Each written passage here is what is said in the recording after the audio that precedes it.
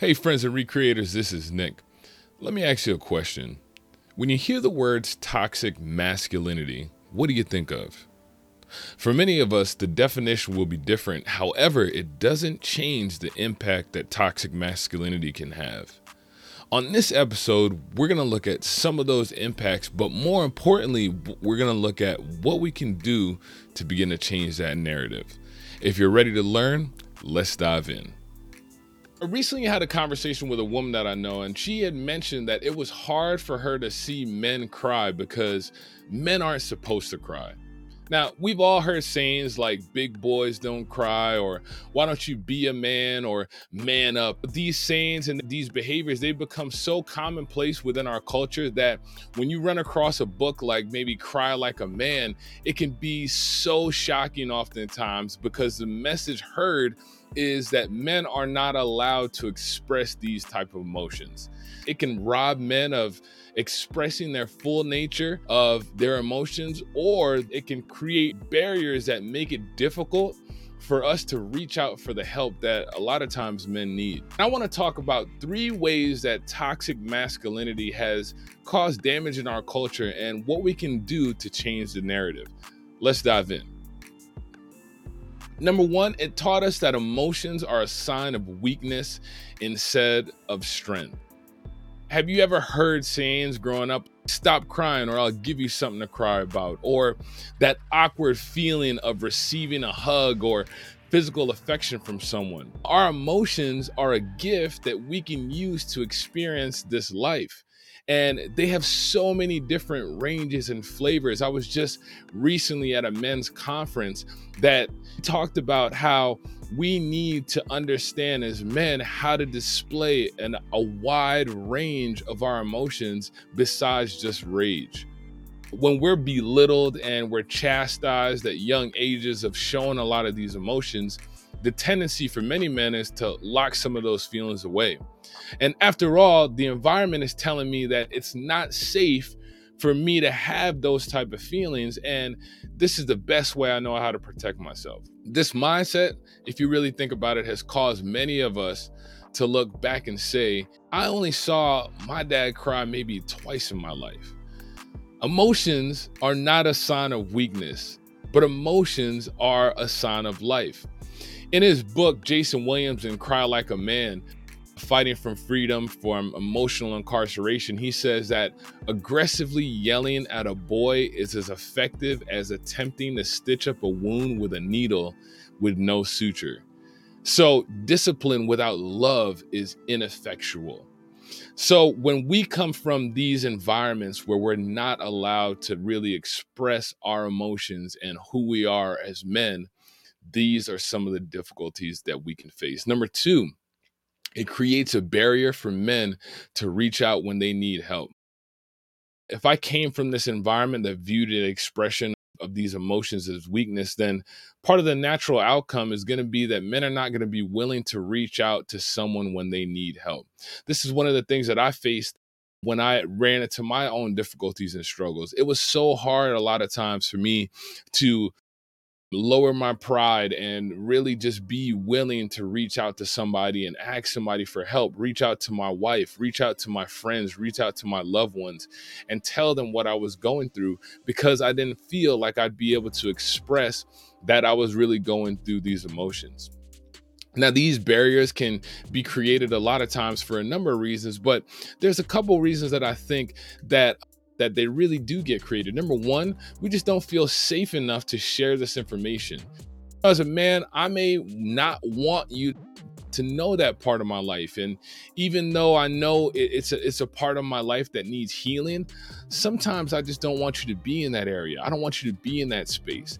I don't want you to look at me as less of a man. And I fear that if you find out about that part of me, then you would look at me as less of a man. So sometimes I may not share that information. Number 2, most times we don't know how to articulate what's bothering us.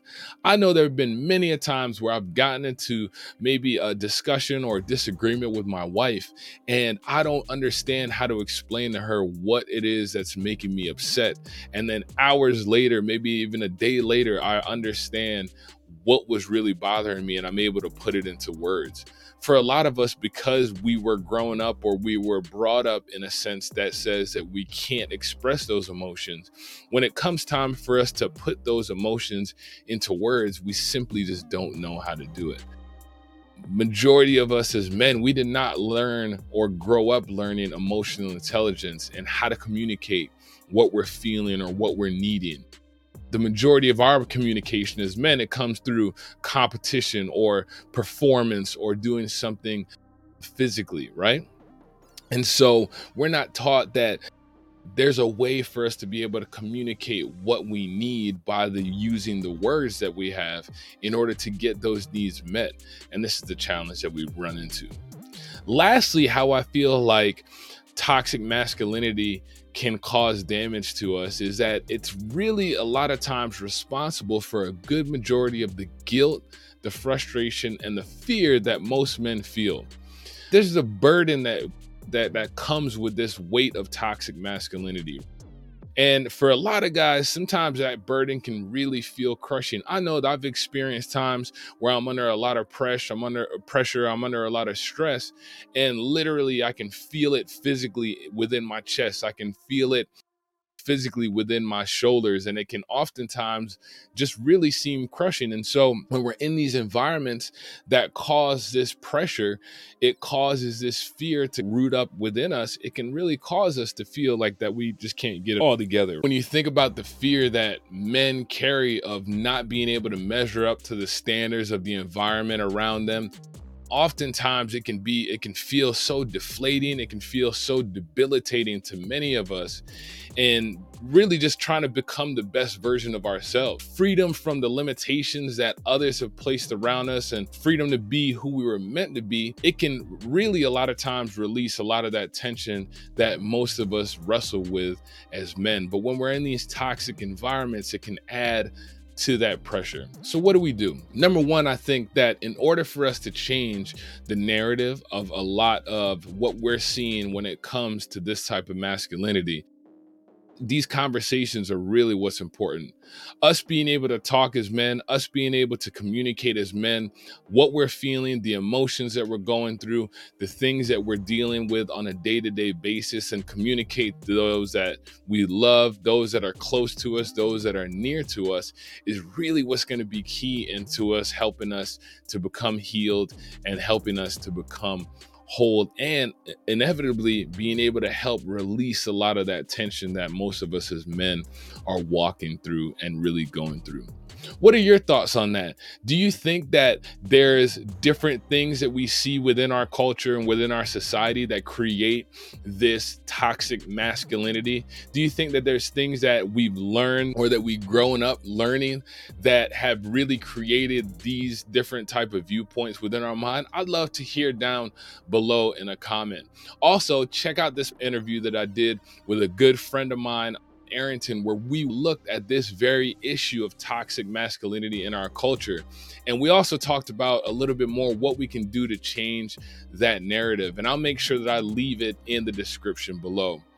Lastly, if you're a guy out there or you're someone that needs to find a safe space or needs help as a man, I want you to check out Recreated Man. This is a community that we just launched with Life Recreated, and it's meant to be a place where men can find a safe space and find some of the tools that they need on their mental health journey. And I'll make sure that I put that in a link in the description down below.